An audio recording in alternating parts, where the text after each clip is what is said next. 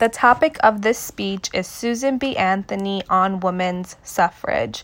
I chose this topic because I feel like it is very prevalent in society today, especially with the elections that are upcoming. And I just, wanted to inform everyone that women's rights are not to be looked past. In fact, a lot of women, I believe, that vote for President Trump, in my opinion, seem to believe that a woman isn't entitled to the same rights as men, and that a woman is actually inferior to a man. And I just wanted to present this speech to, share my side and share my views on women's rights, and I hope you all enjoy listening.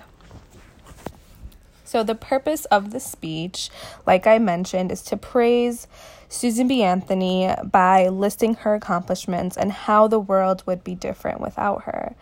She played a big factor in the passing of the 19th Amendment, despite being deceased when it was passed. In a 2010 census, there are 157 million women and 151.8 million men. Now, think about the upcoming elections if this was 2010.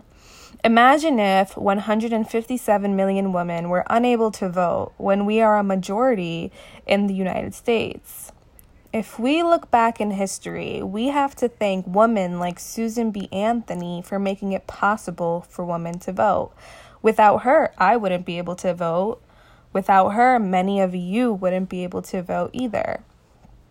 She was a risk-taking social activist, and she knew that rules needed to be broken in order for social progress to be made in this country. Not only was she a women's rights advocate, but she was also an abolitionist and wanted blacks to be given the right to vote as well. Actually, in 1852, she was campaigning for women's suffrage, equal pay, and was active in the American Anti-Slavery Society, which helped slaves escape the Underground Railroad.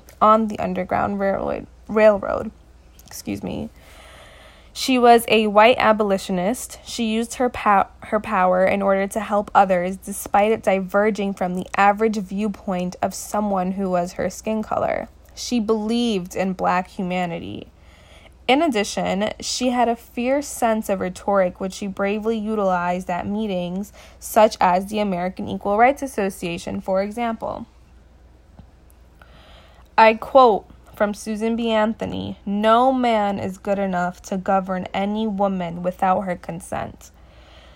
Originally, she was influenced when she was at a temperance movement meeting in 1853 that was organized by the Sons of Temperance. When she stood to speak and she was told she can listen and learn and not contribute. Most women at the time would shrug their shoulders and actually listen to what men said since they were in a minority. She started to host meetings about women's rights, and she called on a meeting of her own for the Women's Temperance Society. She began to empower other women to desire equality. In 1866, she joined the Equal Rights Association. In 1867, women's and Negro suffrage was being decided by the popular vote. However, both ideas were rejected at the polls. Despite her ideas being shot down, she continued to get even more deeply involved in her activist work. In 1868, she began the Political Weekly, a women's rights newspaper alongside Elizabeth Cady Stanton. Through her influence, eventually women were granted the 19th Amendment in order to vote, despite her dying in 1906 and the 19th Amendment being passed in 1920. She is the reason that people like myself can vote today. Her influence was highly impactful for other women, and I hope to be as impactful one day.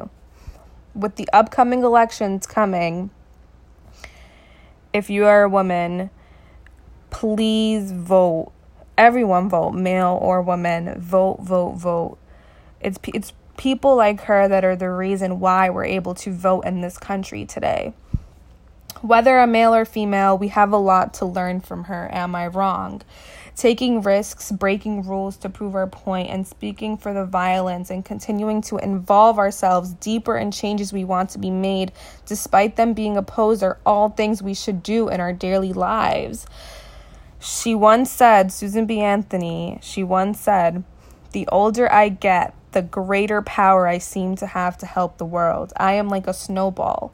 The further I am rolled, the more I gain. And I live by that.